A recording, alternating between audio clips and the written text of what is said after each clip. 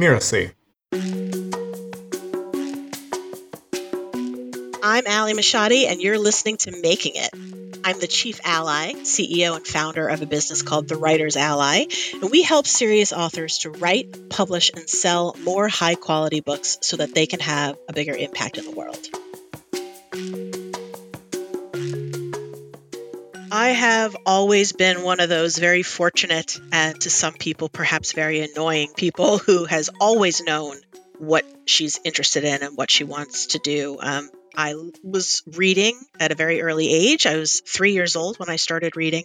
And my mother loves to tell people about how even at those early years, I would make books out of construction paper and crayons and tell these elaborate stories that, of course, I couldn't even write yet, but I would give the books to people. And I would tell people that one day I was going to be a writer and a book publisher, that I was going to make books for people because I loved to read so much.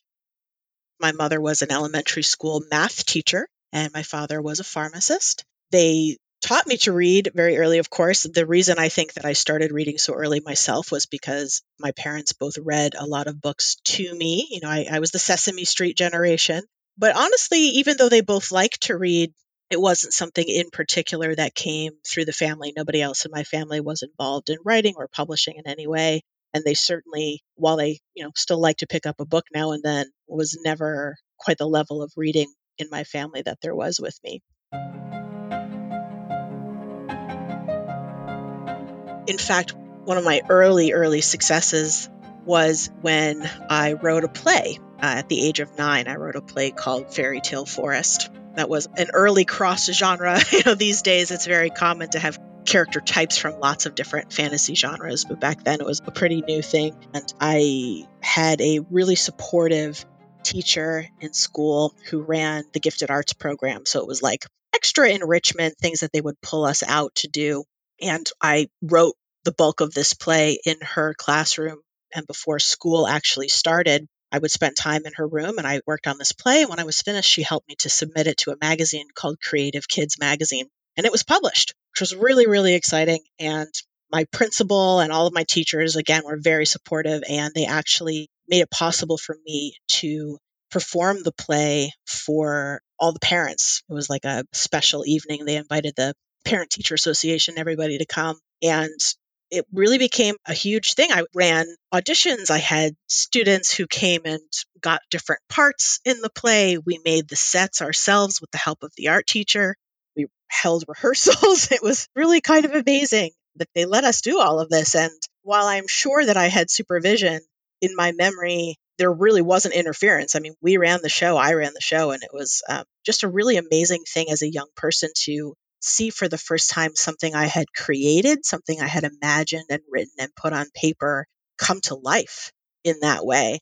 It really taught me how a somewhat intangible thing can become a tangible experience that so many other people can enjoy. And depending on the content and the message, even more than enjoy, it can become life-changing, as I learned much later with nonfiction and self-help and books and stuff like that when I got into that world as an adult. I loved being an independent worker. It really spoke to me on a lot of different levels. I enjoyed being in control of the kind of projects I took on. I enjoyed having much more of a creative role. Even as an editor, when you're working with an author, it's still very much a creative and collaborative process. It's the author's vision. You're trying to help them get to that vision, but it is so much more than scheduling meetings and sending papers around and just a lot of the other things that have to happen when you're working in a large company. It was a much more direct and tapped in kind of work that I loved so much. So I loved doing it. So I just found that the more time went by, the more things changed. It never got boring. It never stopped being interesting. And as much as I love books specifically and the written word and everything in that world, in the publishing world, I think I came to realize that my true love was, in fact, the entrepreneurship and the challenge of building that out of nothing. That same kind of skill set, building a business out of nothing, having a vision, bringing people together to help me reach that vision, to create something that could be a vehicle for change in the world. That itself became really exciting, and it still is. I don't know if there's any one definitive moment that I could point to where I could say, this was it. This was the moment where I felt like I made it. But I do remember very clearly when my first ghostwriting project had been printed. It was a beautiful 4-color glossy interior design book, what we would call a coffee table book, large, heavy print pages. They had even embossed the cover in like a kind of silk pattern. It was an incredibly beautiful book. I was out with friends at one of those holiday fairs. A local historical town did this thing where they would have the shops open extra late around the holiday time so people could get shopping done and sort of make it festive. And we tucked into one of the shops, was a home goods type of store, a design store. And there in the display, there was this beautiful velvet chaise lounge and candles and this whole little moment that they had created to show off their furniture and their decorative items. And sitting there on the chaise lounge was my book, the book that I had ghostwritten. And even though it didn't have my name on it, it was so exciting to see it there, a real thing out in the wild, so to speak. And I kind of hid in the corner and I watched so many people that came by the display picked the book up to look at it because the book itself was so attractive and such a piece of art. And my friends were so excited for me and we took all these pictures. And I don't think I'll ever forget that moment. It was definitely, if not the moment I felt like I had made it, certainly one of those really pivotal moments in my career. My impression is it's especially true for online entrepreneurs that the journey is never ending. I don't know if I wonder sometimes if the reason I can't easily point to any one given moment and saying that's the moment when I made it is because those moments keep happening. And I think they'll always continue to happen.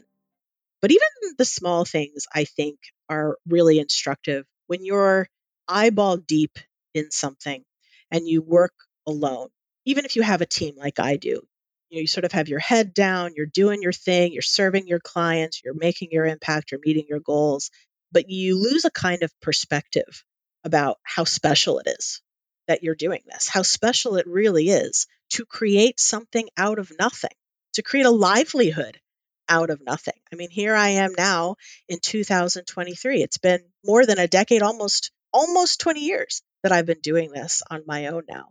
I've managed to make a living and help people's dreams come true and change people's lives by extension, through all of these books. So you lose sight of what a gift that is until you go to a party or you're visiting with family, someone you haven't seen in a while, and you see how other people respond to the things that you've almost started to take for granted. So I wouldn't say there's one moment then where I could point to and say, I've made it, but certainly you feel that you are making it when you can look around and you can see how what you're doing is impacting so many other people.